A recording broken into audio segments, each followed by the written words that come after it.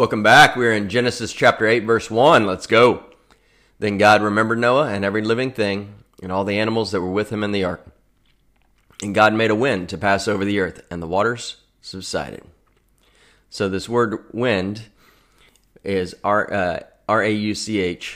and it also means spirit. So just as the Holy Spirit was present at creation and energized everything, here the Holy Spirit is making the waters subside.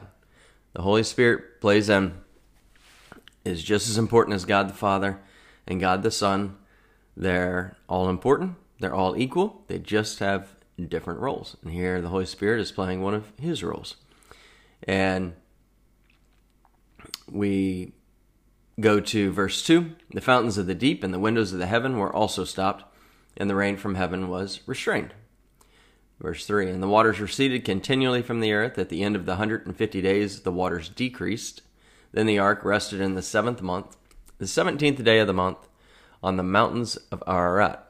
So we talked about Ararat, 17,000 feet high roughly, and the ark came to rest up there. And let's look at the specific time. It says the ark rested in the 7th month, the 17th day of the month. This at first appears to be boring dates, but let's dive in and see how awesome this date really is. The 7th month is the same as the first month of the Hebrew religious calendar. On the 14th day of that month, Passover is celebrated. Remember that Passover is where the Jewish people sprinkle the blood of an unblemished male lamb, which is a foreshadow of the unblemished and sinless Jesus Christ. They spread that blood on the tops and sides of their doorposts, which actually made the outline of a cross, right? Have you ever seen that or noticed that? It's incredible. So that their firstborn would be protected from destruction. And again, on the same month and day, though years later, Jesus was crucified on a wooden cross. So on the 14th day was Passover. On the 14th day, Jesus was crucified on a wooden cross of that first month, which is the same as the 7th month here, just different calendars. 3 days after he was put to death on that wooden cross, he rose from the dead. Our entire relationship with Jesus relies on the resurrection. So I highly encourage you to study the resurrection, because that's what a lot of religions will use to say Christianity is false. No one can rise from the dead. The Nation of Islam and Muslims are taught to say that, they call it the swoon theory, that Jesus didn't die on the cross, that he just swooped his head down, acted like he was dead, and then woke himself up, that he never died. That's not true. That's resuscitation, not resurrection. He was resurrected. He literally died. You can look at it in the text. You can look at the history surrounding it from non-biblical sources. You can look at the fact that his disciples who wavered, Peter, who continued to waver, he wavered on the water, he wavered in the garden, all sorts of places. All of them were willing to die and died for their faith in Jesus after they saw him resurrected from the dead. Now, I don't know about you, but a lot of people are willing to die for what they think to be the truth. But I've never heard of anybody who's willing to die for something that they absolutely know to be false. If they believed the resurrection was false, then they wouldn't have been willing to die. Never heard of anybody doing that, and it's more evidence why the resurrection is real. So go study the resurrection. It's absolutely true. It's the cornerstone of our religion. If the resurrection is not true, then Christianity is not true. If the resurrection is true, which it is, based on all of the evidence, then Christ is the one we're following. Christ is the one we should follow. Christ is the one we should want to follow. Christ is the one we should want to wake up and tell people about.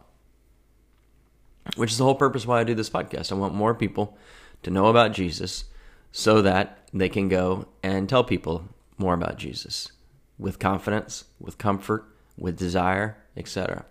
So here in Genesis 8, we see that on the same month and the same day, the 17th day, which is the day that Jesus rose from the dead, here the ark comes to rest. There's rest and peace and calm as they made it past the floodwaters of judgment. Does the Bible rock or what? This is incredible. That's why you have to study the whole counsel of God. It fits together like a puzzle. And you'll never get bored with it, unlike a puzzle, because there's always something new to learn from what God wants to teach us, right? You pick out a puzzle, you've done it a couple times, you're like, okay, that's done. I got to get something else. With the Bible, you can piece things together every day for the rest of your life, and it'll never get boring because there's always new things to learn. That's the great thing about it. The beauty of the gospel is in its simplicity, which is you don't have to do works to come to Christ. You don't have to do anything to earn salvation. You just have to receive the free gift. Declare that Jesus is your Lord and Savior, that He died for you, that His atonement on the cross was sufficient to satisfy the atonement for your sins, to pay for your sins, to apologize for your sins. That's all you have to do is accept that gift. Declare Him Jesus is Lord. And through that faith, you're saved. And that is beautiful. But then there's so much to learn the rest of your life, to learn, to press into Jesus and to find out about who He is so that you can go out and tell others. Remember, it's like show and tell. You show, then you tell. You show people who Jesus is through your kindness, your good deeds, your perseverance in the storm, your patience and your calm that just is different than other people that they're bumping into on a daily basis. And once they see that, you've shown them, just like kindergarten show and tell, then you tell them. You tell them about Jesus. And they're going to be more willing to listen, or incredibly willing to listen, because they've seen you through trials. They've seen how you behave. They've seen how you react. Not that you're perfect, but when you screw up, that gives you the opportunity to apologize to them. Say, you know what? Yesterday I cursed. Yesterday I was mean to that person. Yesterday I got stressed and lost my temper. Will you forgive me? And they'll be like, what? Okay. But it'll have a huge impact on them. Trust me. So the 7th month would become the first month in the Hebrew religious calendar when the Jews were delivered from the Egyptian bondage. See Exodus. And it was on the 14th day of the first month, Passover, when Jesus Christ, the Lamb of God, was nailed to a cross, right? So the 14th day, the 17th day. 14th day, Jesus died on a cross. And the 17th day, He rose from the dead. And that's what we're saying here on the 17th day, the ark comes to rest. Why do I belabor that point? Because everything in the Bible has a point. Everything is important. And Jesus wants to teach us things. So we just need to dive in and study, and it's just awesome. Verse 6. So it came to pass at the end of the 40 days that Noah opened the window of the ark which he had made. All right. No matter how stormy the trial in your life that you may be in, find peace and joy knowing that the trial is temporary and it will pass. How can I say that with confidence? Most trials last a few weeks or a few months, some even for years, and a few for decades. Some even last a lifetime. Paul had a thorn in his side, right? Not literally, but it was something that was happening. Maybe his eyesight, maybe it was probably something physical, etc. But for a believer, know this: that trial will come to an end, either during this lifetime or when you take your last breath on earth, and then you take your next breath in heaven. That trial is completely gone for you, right? Find solace in that.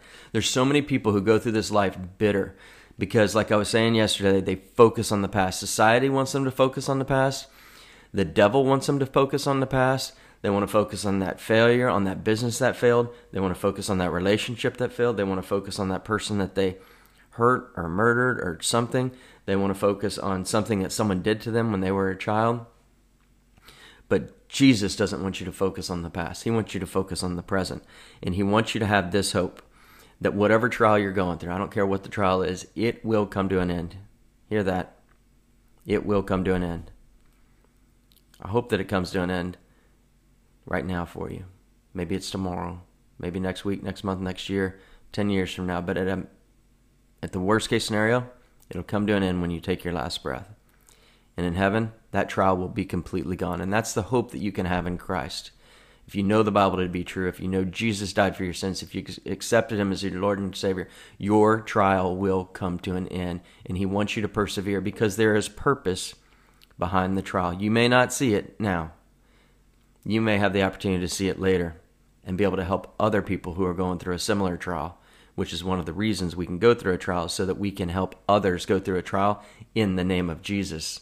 because you develop strength. Those spiritual muscles get grown and strong, and you become a spiritual He-Man or She-Man so that you can go and help people. And there's purpose in trial. Just know that, right? I can't stress this enough. Some of the purpose you'll never be able to see. But when you get to heaven, I believe you'll be able to say, God, what was the purpose of that trial? And he's just going to show you. He's going to say, look at this and this and this. And you're going to say, well, he's going to blow your mind at how he used that trial to bring people to him, to strengthen people's faith in him. There's purpose in your trial. Verse 7, then he sent out a raven, which kept going to and fro until the waters had dried up from the earth. A raven is a scavenger, eats dead animals. Verse 8, he also sent out from himself a dove. Oh, don't we love doves? They're so beautiful. We let them go, and one of the coolest things I've ever seen in my life was in Red Rocks in Colorado, just outside of Denver. There's this amphitheater made out of the rocks, and they just carved these seats out of the rocks, the red rocks in the mountain. It's gorgeous. And when I lived there, they did, and I'm assuming they still do it, I don't know, but they did an Easter service there, and they'd let all these dove go. I don't know if it was 20 or 100. They were just beautiful, and they just fly around. It was really cool to see. Anyway, so he sent out from himself a dove, and the church two churches I was involved with in California, and pastors are still my best friends.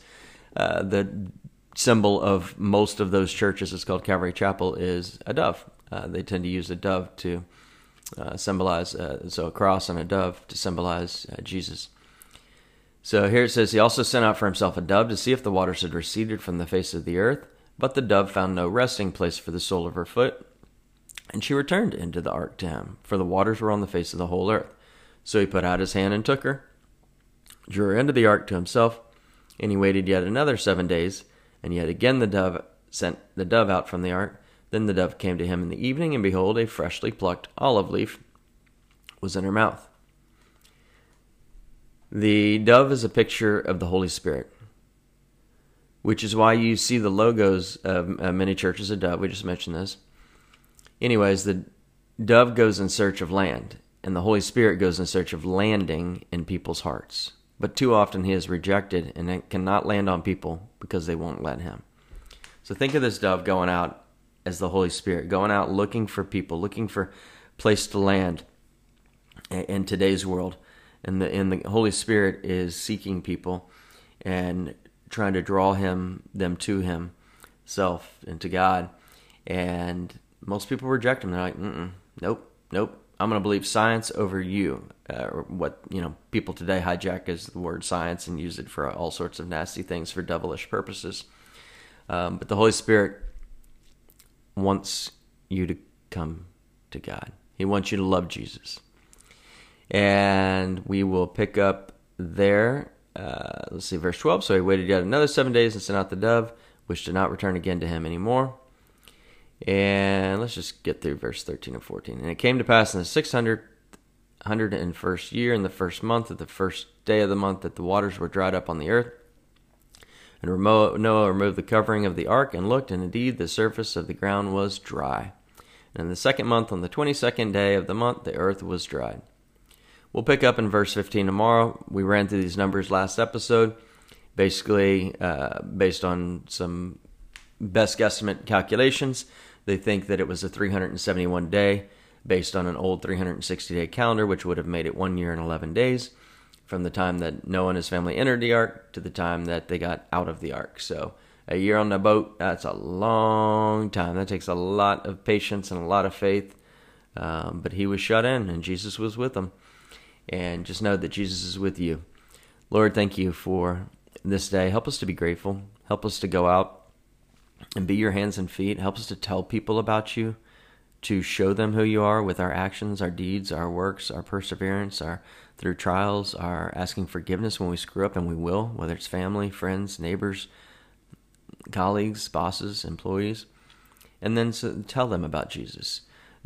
Help us to be reminded that the reason you give us trials and money and food and stuff to share with people is so that we can do it in the name of Jesus, not just being quiet and being, quote unquote, nice, good people, but being nice, good people who love Jesus and want to show them who Jesus is. Lord, I pray that every listener is blessed today, whatever trial they're going in, help them to know that that trial will pass. It will pass, and there's purpose to it. In your amazing name, Jesus, amen. Thank you so much for listening to Daily Verse by Verse. We want you to be prepared in season and out of season to study the whole counsel of God so that you can share with people who Jesus is through your actions, so that you have the right to tell them who Jesus is, so that they can come to know Jesus or come to know Jesus better. We strongly encourage you to share this message, this podcast, on your social media, Facebook, Instagram, message, email someone who you think could benefit from it. It's an easy way for you to go out and witness to the world just by sharing this podcast. We hope you'll join us tomorrow. Have a wonderful day.